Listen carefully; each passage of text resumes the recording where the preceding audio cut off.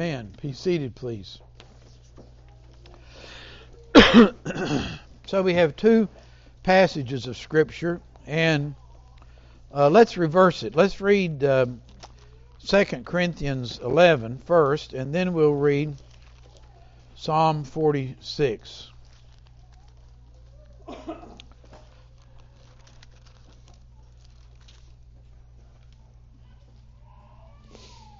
Now, I'm preaching this morning on change. And I want, in 2 Corinthians, Paul talks about all that he has endured in his life. And I want you to see as we go through here the changing things that happened in this fellow's life. Okay? And the things that were going on, and and then the blessing that God put upon him, and then his attitude, the attitude that he had as a result of all these things. All right, so this is a lengthy portion of Scripture, but it's a good illustration of what he endured, the changing seasons of his life, how God blessed him, and then after God blessed him, God put a trial on him that and God refused to take it away, but he used it for good. And so there's great lessons here for us. So we're going to pick up 2 Corinthians chapter 10 in the middle of verse 21. But in whatever respect, chapter 11, verse 21. But in whatever respect anyone else is bold, I speak in foolishness, I am just as bold myself. Are they Hebrews? So am I. Are they Israelites? So am I. Are they descendants of Abraham? So am I. Are they servants of Christ? I speak as if insane. I more so. In the far more labors and far more imprisonments, beaten times without number, often in dangers of death. 5 times I received from the Jews 39 lashes. 3 times I was beaten with rods. Once I was stoned. 3 times I was shipwrecked. A night and a day I have spent in the deep. I have been a foreign journey in dangers from rivers, dangers from robbers, dangers from my countrymen, dangers from the Gentiles, dangers in the city, dangers in the wilderness, dangers on the sea, dangers among false brethren. I have been in labor and hardship through many sleepless nights, in hunger and thirst, often without food, in cold and exposure. Apart from such external things, there is the daily pressure on me of concern for all the churches. Who is weak without me being weak? Who is led into sin without my intense concern? If I have to boast, I'll boast on what pertains to my weakness. The God and Father of the Lord Jesus, He who is blessed forever, knows that I'm not lying. In Damascus, the ethnarch under Artemis, the king, was guarding the city of the Damascenes in order to seize me, and I was let down a basket through a window in the wall, and so escaped his hands. Boasting is necessary, though it is not profitable. But I'll go on to visions and revelations of the Lord. I know a man in Christ who 14 years ago, whether in the body I do not know or out, such a man was caught up into the third heaven. And I know how such a man, whether in the body or apart from the body, I do not know, God knows, was caught up into the paradise and heard inexpressible words which a man is not permitted to speak. On behalf of such a man I will boast. And on my own behalf I will not boast, except in regard to my weakness. For if I do wish to boast, I will not be foolish, for I will be speaking the truth. But I refrain from this, so that no one will credit me with more than he sees in me and hears from me. Because of the surpassing greatness of the revelation, for this reason, to keep me from exalting myself, there was given to me a thorn in the flesh, a messenger of Satan to torment me, to keep me from exalting myself. Concerning this I implored the Lord 3 times that it might leave me. And He has said to me, my grace is sufficient for you, for power is perfected in weakness. And the Lord did not say, or Paul did not say, if you take this away. But what did he say? Most gladly, therefore, I will rather boast about my weaknesses, so that the power of Christ may dwell in me. Therefore I am well content with weaknesses, with insults, with distresses, with persecutions, with difficulties for Christ's sake. For when I am weak, then I am strong. And then we go over to Psalm 46.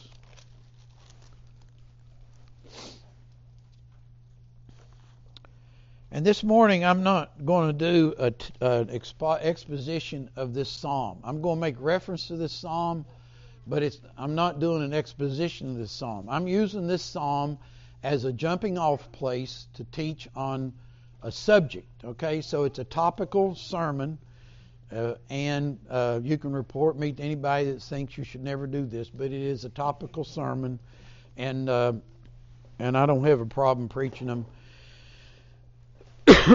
and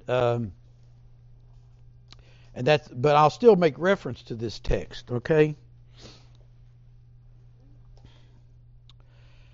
God is our refuge and strength, a very present help in trouble. Therefore we will not fear, though the earth should change, and though the mountains slip into the heart of the sea, and though its waters roar and foam, and though the mountains quake at its swelling pride.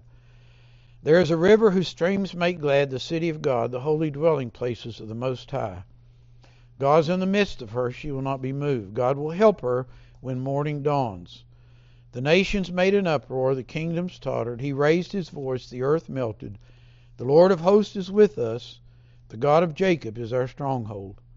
Come, behold the works of the Lord, who has wrought desolations in the earth.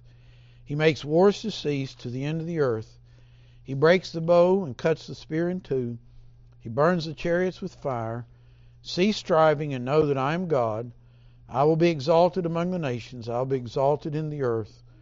The Lord of hosts is with us. The God of Jacob is our stronghold.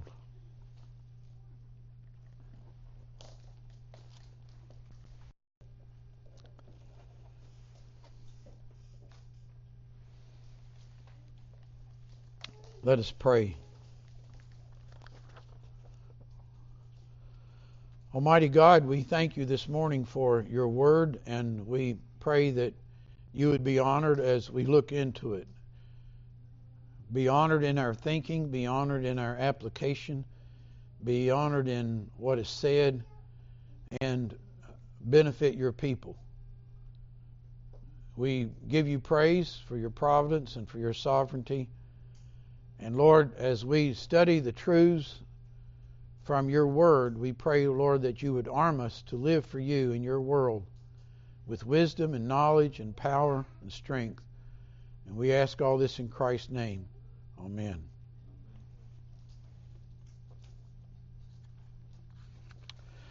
So this morning I want us to look at the subject of change and how we are to trust God in change, and how God wants us, or God tells us that we should understand change and how we should respond to it. We know that change comes to all of our lives, and we know that it's something that we live under from time to time. Maybe some people live lives where there seems to be little change. Others of us live lives and we are surprised every week about different things that happen. With things that do change, we wonder how it is that we're supposed to cope. How are we supposed to respond to the change that comes to our lives or in our world? We see change in culture. We have a much more violent country, a much more violent culture now in the United States than, say, we had, 25 years ago. Things have changed. We have a lot more information that is flowing, and a lot different life that we live now than what we had in the past. Change has been with us in a big way. And then in the church, we've seen change in the church. You can read studies on what people confess now and how many Christians believe this particular doctrine now as opposed to 10 years ago or 20 years ago. And then on a local level, we can see change ourselves. Even in the beginning of this church, how we went from a Bible study to Sunday evening service and then Sunday morning and Sunday evening, and we've seen us go from place to place doing different things and stuff like that. And so we have been under change as well. And now we've gotten to the point of calling a pastor, and we still anticipate more change. And when a pastor comes, we will be under there'll be change for him and his family, and change for us, for all of us to get used to. And this is nothing that's bad. This is something that is good. Change is good. I want to deal this morning with what we understand about when change is bad, but I also want us to have an understanding of change so that we're not afraid of it, so that we even desire it in a very positive way, and that we know how to respond to it even when change occurs and we're not happy with it. So you and I, we read a while ago about the Apostle Paul, all these things that were happening to him, his imprisonments, his shipwreck, his floating in deep night and day, wondering whether his life is going to be spared, his being beaten, his being rejected by his own people, rejected by the non-Jewish governmental authorities and others. All these things involved a change in his life. And how did he respond? And how are we to respond to things in our lives? Sometimes we can get our nose bent out of shape over the coffee being cold, or something not having enough salt on it, or something like that, when in reality there are far greater things that should concern us and should be a concern to us. If you look again at Psalm 46, you see that Psalm 46 considers the providence of God, and it considers it. The message here is that God is with us. The message is a strong and positive message that we have no reason to fear. And it's almost like something cataclysmic could happen. And even though something cataclysmic could happen, nevertheless, God is with us and we have no cause to fear. So Psalm 46 says, God is our refuge and strength, a very present help in trouble. Now look at the circumstances. Therefore we will not fear, though the earth should change, though the mountains slip into the heart of the sea, though its waters roar and foam, though the mountains quake at its swelling pride. In other words, the writer is here saying all these things, these monumental things that could happen in the world, even if they should happen, what will the church of Jesus Christ do? Verse 4, there is a river whose streams make glad the city of God, the holy dwelling places of the Most High. God is in the midst of her, she will not be moved. God will help her when the morning dawns. And so the point is that despite all these things that could happen, nevertheless, God comes by His Spirit, God comes by His power, and He is like a river and streams that would nourish and take care of a city and make it fruitful and satisfy its thirst and its need for water. He is one who will protect and care for His people. All right, the first thing that we would consider in regard to change is the reality of it. Change is inevitable. Change is a part of life. If you'll look, or you can look to it, or I can read it to you. But in the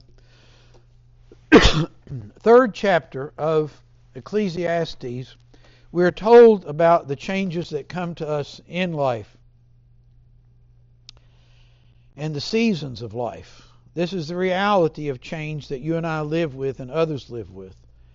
There is an appointed time for everything, and there is a time for every event under heaven. A time to give birth and a time to die. A time to plant and a time to uproot what is planted. A time to kill and a time to heal. A time to tear down and a time to build up. A time to weep and a time to laugh. A time to mourn and a time to dance. a time to throw stones and a time to gather stones, a time to embrace and a time to shun embracing, a time to search and a time to give up as lost, a time to keep and a time to throw away, a time to tear apart and a time to sew together, a time to be silent and a time to speak, a time to love and a time to hate, a time for war and a time for peace. Some of us read that and we think of times in our lives when we've been doing the wrong thing at the wrong time. But anyway, this Ecclesiastes shows us that there are times or seasons, and all these things involve change. This is true of Christianity. This is true of what God has been doing in history. We need to realize that even though God doesn't change, and we've been studying this in Sunday school this morning, and we will see that here in just a minute as well. Nevertheless, God has built into His world change, and God is for change. God is not opposed to change. It's a part of what He wants for His world.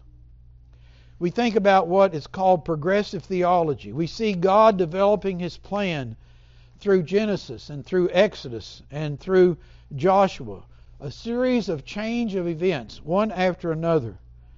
We see the change in the developments of the covenants. His covenant with Noah to preserve life, and then His covenant with Abraham with all the promises, and then His covenant with Moses with the law, and then His covenant with David and kingship as God adds things to what He has already given.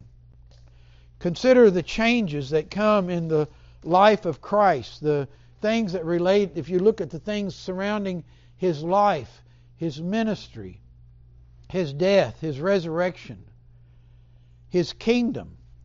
You could take time this afternoon just to read in the gospel and meditate on the changes that were experienced and the changes that came to His people. The disciples anticipated something different entirely from what Christ did. In fact, Christ was always doing unexpected things. He was always bringing about change. He would go into the synagogue where He knew people were going to be upset with Him if He healed on the Sabbath, and He would purposely go ahead and heal knowing they would get upset. He challenged people in their sin. Look at the sacraments. In the Old Testament we had circumcision, and now we have baptism. In the Old Testament we had the Passover. Now we have the Lord's Supper. In the Old Testament we had the seventh day as the day of the Sabbath. Now in the New Testament we have what the Christians call the Lord's Day, what the Apostle John called the Lord's Day, which is the Christian Sabbath, the first day of the week. In the Old Testament, God's people are known as Israel. The New Testament, His church is the Israel. We are all sons of Abraham, as Paul says. Jerusalem, the city of God that you see, this literal city in the Old Testament, and so many prophecies pertaining to it. How could these prophecies be fulfilled today? They are fulfilled in what Jesus told the woman at the well, that God is looking for His people to worship Him in spirit and in truth, and wherever His Jerusalem is where His people are worshiping Him, and that's right here this morning. That's the change that was brought about. Even events involving sin, like the betrayal and the crucifixion of Christ.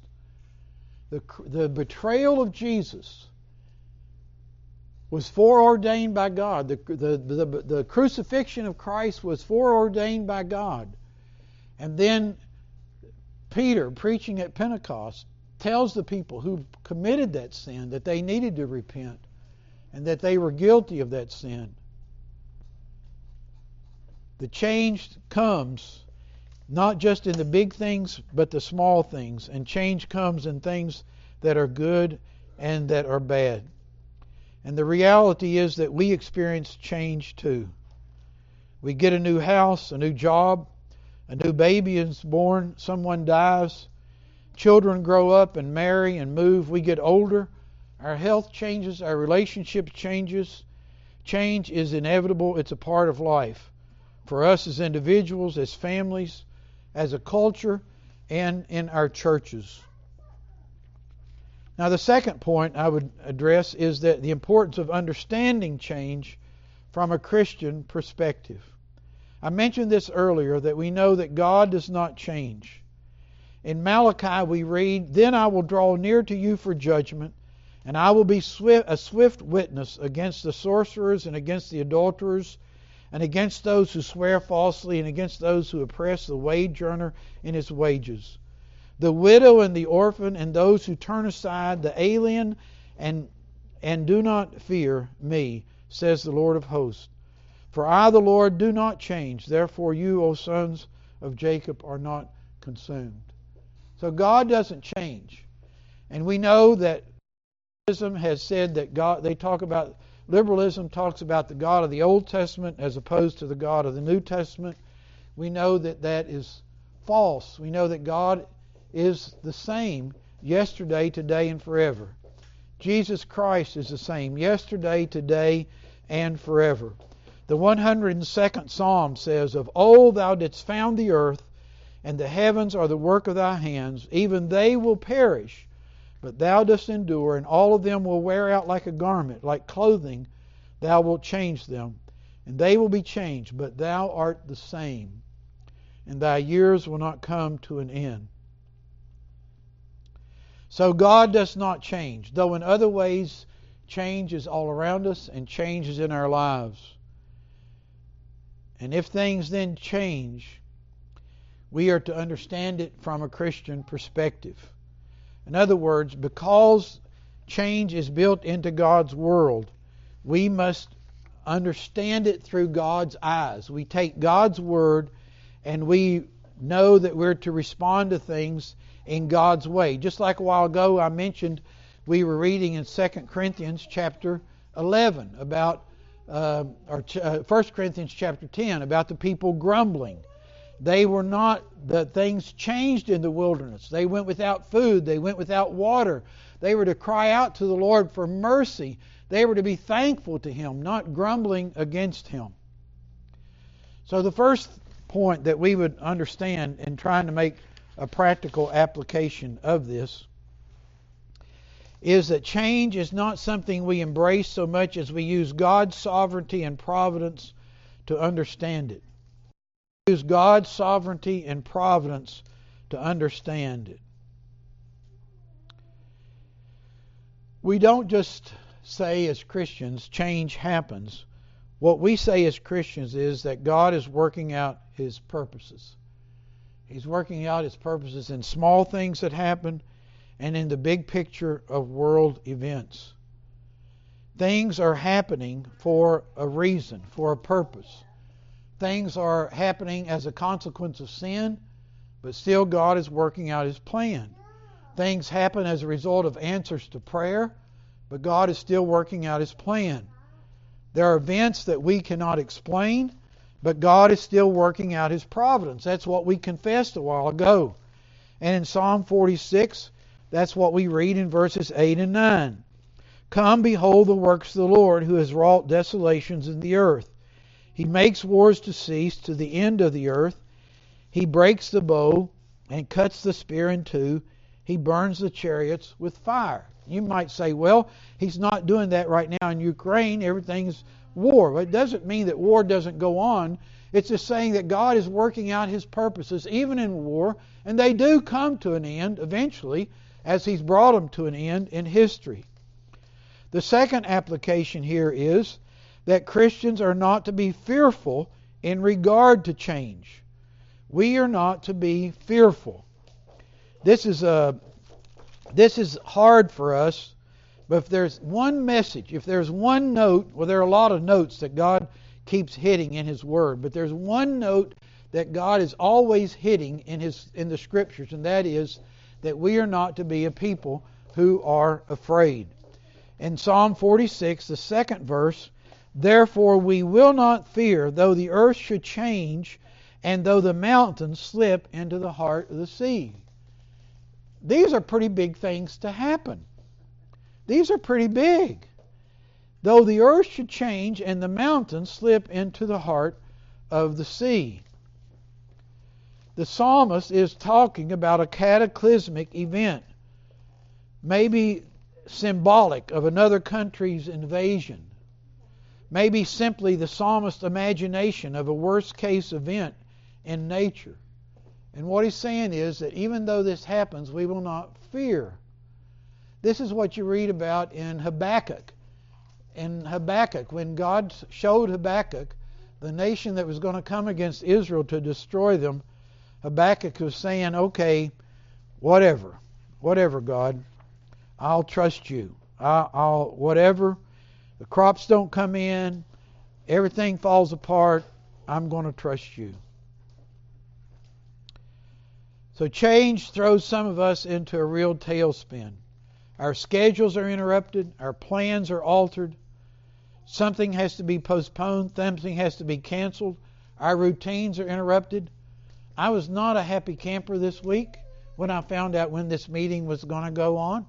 I was, I'm supposed to be walking around smiling and accepting everything, but to me it wasn't the good thing, but I had to submit, and all of us do too, and we can't be complainers. We submit to the brethren, and we do what we're supposed to do.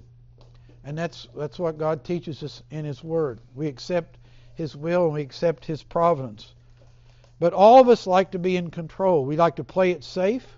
We fear the unknown. And some of us have very active imaginations. We not only fear the unknown, we can take a thought in seed form, and by the end of the day, we have pretty much caused the world to come to an end. Or at least that's what our spouse or others think who know us. Why? Because we have very fertile minds to create and to feed upon anxiety and things like that. We like to be in control. We like to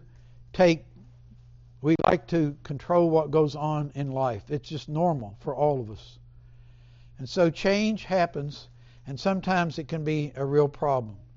But every situation, what we must do is we must bring God's truth to bear upon that situation. When you and I, in the small things of life, in the big things of life, when we experience disappointment, our plan, our way to handle that is to use the providence of God and the counsel of His Word to help us in our response. Now, the third thing is that change itself can be bad. Change can be bad. It can be for the worse. And I have there a passage of Scripture from Romans 1:18 through 27 as an illustration of where people gave up on God. Instead of worshiping God, instead of seeing that there is a Creator, they started worshiping the creation. That's change for bad. Those verses also illustrate that even though God gave marriage to men and women as husband and wife, they exchanged their view of marriage and they lusted after men, women after women. Here is change that can be bad, or change for the worse in individual lives or in a culture. There can be other kinds of change that can be, as you and I see it, for the worse. We go to the grocery store now, we see empty shelves. We go to buy gas, we see a much higher price. We do the checkout at the grocery store, we see even higher price. We have to adjust, we become creative in how we spend and what we do, and maybe we change our budget and other things like that. There could be worse consequences of sin, and even those things, even the things like what we're going through now as a culture, these things are rooted in sin. These things are rooted in a mismanagement of money and an exchange of an understanding of what God has revealed in His Word for economic prosperity and for commerce, and in exchange for men's wisdom instead of God's wisdom. And we're realizing the fruit of it. It is change for the worse. Then there's natural disasters. We know that floods and fires and tornadoes, we're entering hurricane season, and we start watching the weather maps for that, and other things that happen that seem to be so hard. So what shall we do in these cases? Well, the first thing we will do is we'll recognize God's sovereignty. You and I do not live in a world of chance. Even when we do something wrong, and even when we suffer the consequences for it, we realize that it's still in the plan of God and good can come from it. And we know that God causes all things to work together for good to those who love God, to those who are the called according to His purpose. You fall into sin and you're broken over your sin, and you are grieved that you have grieved God in your sin after He has loved you so much. Well, what good can come of that? Well, maybe you won't be so critical of other people when they sin. Maybe you'll be a little bit more understanding when they sin after the manner you did, or when they sin in another manner. Because all of us have different weaknesses. We're not all the same. That doesn't mean the sin is excused. It doesn't mean it's not wrong. It doesn't mean it doesn't need to come to Christ for cleansing. No. It doesn't mean it doesn't need to be repented of. No, it needs all those things. But there is still good that can come from the sin that we commit or other things that happen that we would judge as being bad. The second thing is that where we are, that's where we work from. Where you are, you work from there. Where you are, you work from there. Don't sit around complaining about everything not being the way you want it to be, but accept where things are and work from there. That's what we do. That's what we do. In the book God to Great, Collins talks about the Stockdale principle. Anybody ever heard of the Stockdale principle? Anyway, so Stockdale was the guy who was in the prison in Vietnam, and he developed the theory that everybody who wanted to get out at New Year's, or will be out by Easter, or will be out by the 4th of July, those people, and this is also in the book, I can't think of it, but anyways, that when you have a deadline like that, you probably won't, you're going to be discouraged. And those people usually will die sooner. I'm getting two books mixed up here, but Stockdale's principle was that you keep hope alive to get out of the prison, but you don't, and you accept everything being as bad as it is, but you keep hope alive and you work from that position. And you don't have unreasonable expectations or anything like that. And that's what we have to do too. We accept where we are, and then we work from where we are when tragedy strikes, when a hurricane hits, when we lose our job, when we have financial difficulties.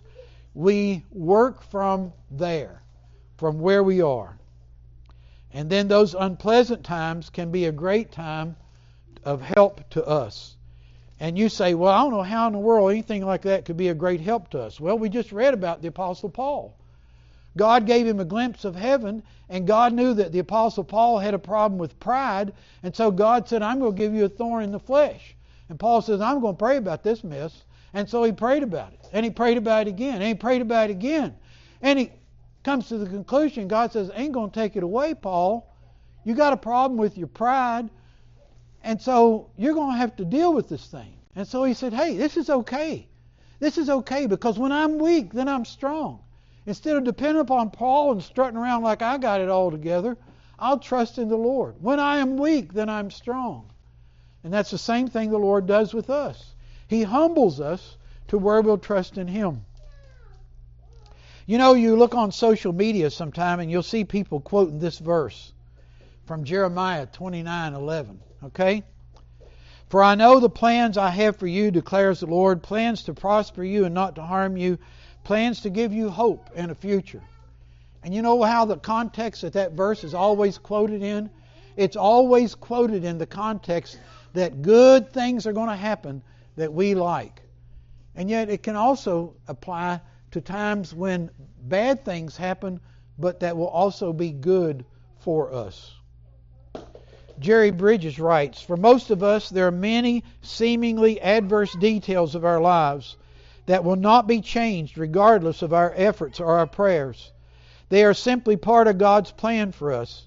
In these situations, we need to take comfort from the words of God to the Jewish captives in Babylon when He said to Jeremiah, 'For I know the plans I have for you, declares the Lord, plans to prosper you and not harm you, plans to give you hope and a future.'"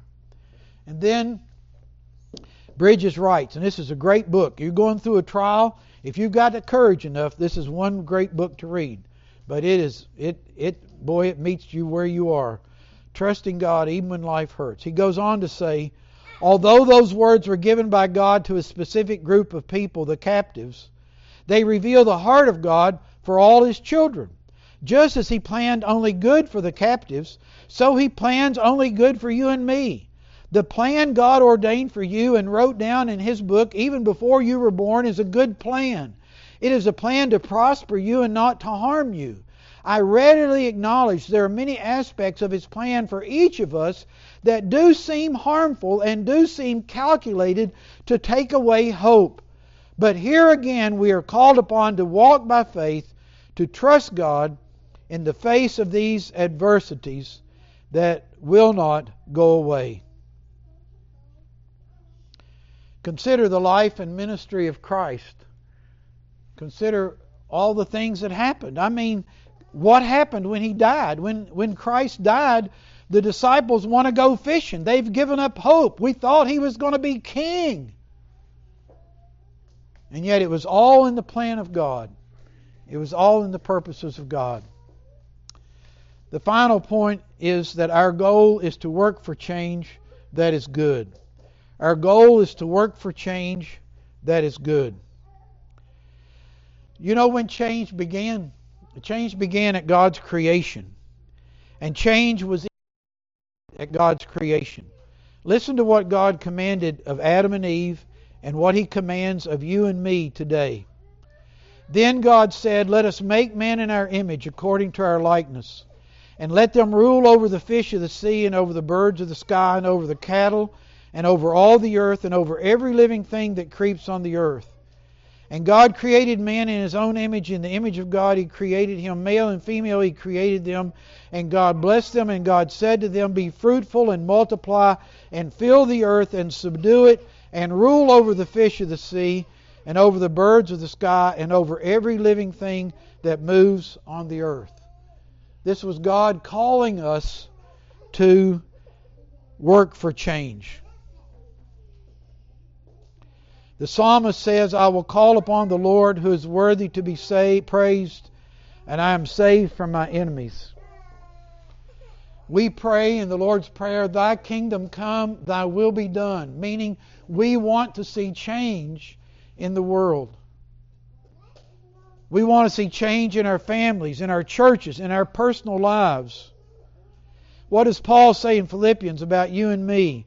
"For I am confident of this very thing, that He who began a good work in you will perfect it until the day of Christ Jesus."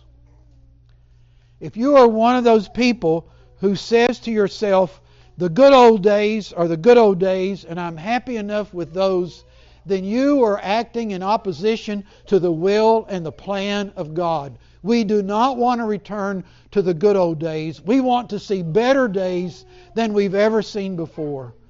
We want to see better days, not the good old days.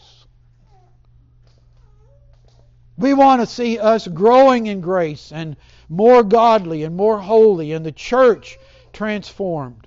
We haven't arrived at all that we can be as individuals, at church, in worship, ministry, relationships, and everything else. We ought to be asking ourselves, what can we do to improve our lives, improve our family life, improve our personal lives, improve our relationships? We ought to be, are you asking those questions about what you can do to improve, or have you and I, do we think we have arrived? I remember an elder in a church I used to pastor, and I would talk to him about change. And I would say we need to ask the question about what can we do to improve worship? How can we make our worship better? And it scared him to death. It scared him to death. Why? Because he thought we were doing everything right. We were doing everything right already. Let's don't even ask that question. But we ought to be asking that question. Because no one in this room has arrived. No church has arrived. Maybe there's nothing that we see to change. Maybe there will be 2 or 3 things. I don't know. But the fact is, we all should desire change. Let us not fear when change comes. Let us study and believe it in light of God's providence and sovereignty. And let us work for change in our lives, in our families, in our relationships, in the world that's God's world. And let us work by whatever means at our disposal. And let us seek to be conformed to the image of Christ. Let's pray. Almighty God, we thank you for your patience with us. We thank you that you are a God who is long-suffering, who suffers long with us. And we pray that you would give grace to us, that we might be more conformed in our thinking. Give us the freedom, give us the joy, give us the liberty of thinking and living like Jesus did, the ultimate person who was most comfortable in his own skin, that we might live that way unto him and for his glory as our Savior and Lord, and out of love to him and love with you. In Jesus' name we pray. Amen.